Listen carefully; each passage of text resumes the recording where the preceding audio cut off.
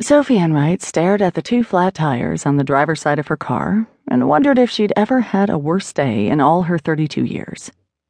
It started when both the victim and the star witnesses for the assault case she was prosecuting failed to appear in court and were nowhere to be found.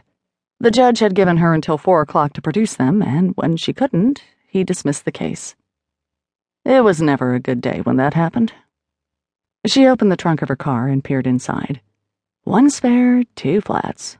She slammed the lid, got into the car, called her boyfriend Christopher, and listened while the phone rang, then went to voicemail. I'm on the 4th level of the parking garage with not 1, but 2 flat tires.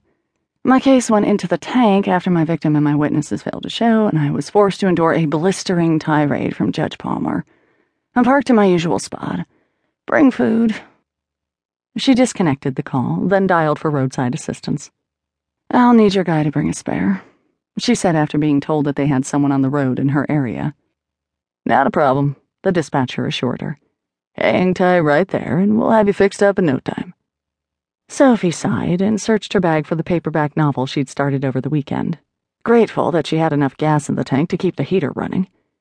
She opened one window for a little fresh air, then settled back into her heated seat to read.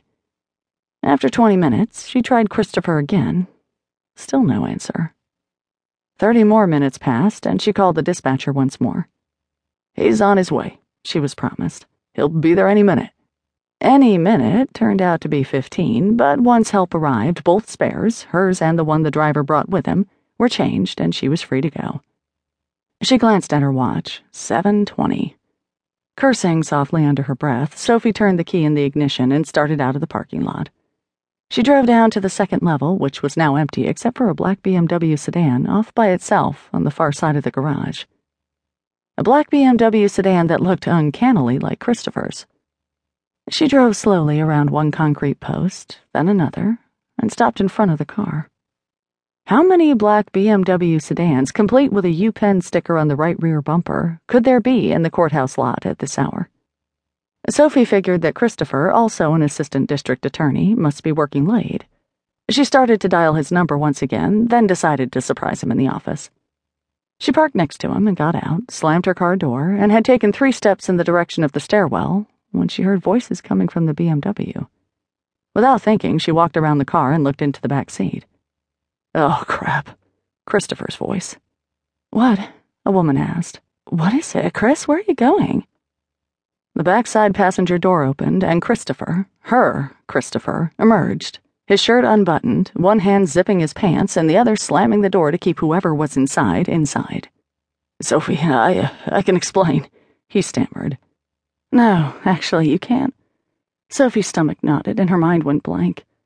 She took several steps back, then got into her car and poked the key into the ignition with shaking hands. Sophie, wait. Christopher's voice trailed behind her as she pulled away. You asshole. Tears rolling down her face, she yelled as loudly as she could, even though he couldn't have heard. You are a total and complete asshole. She slammed a hand on her steering wheel for emphasis. Her phone began to ring, and she knew who it was without looking at the caller ID. I'm only answering because I want you to know what a dickweed I think you are. He sighed heavily, as if exasperated. Dickwad. What? I think the word you want is dickwad. Funny, but that professorial tone that she used to think made him sound intellectual suddenly seemed obnoxious. Whatever, she snapped. Sophie, can it? We are so done. She hung up.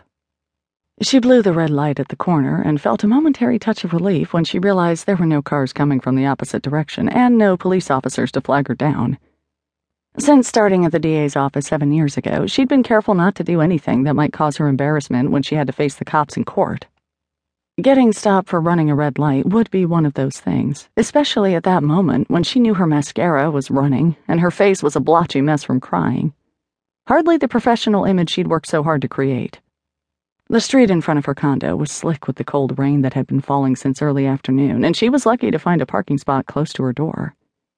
She hopped out and dodged puddles. Water splashed up on her legs and her skirt anyway, but she barely noticed.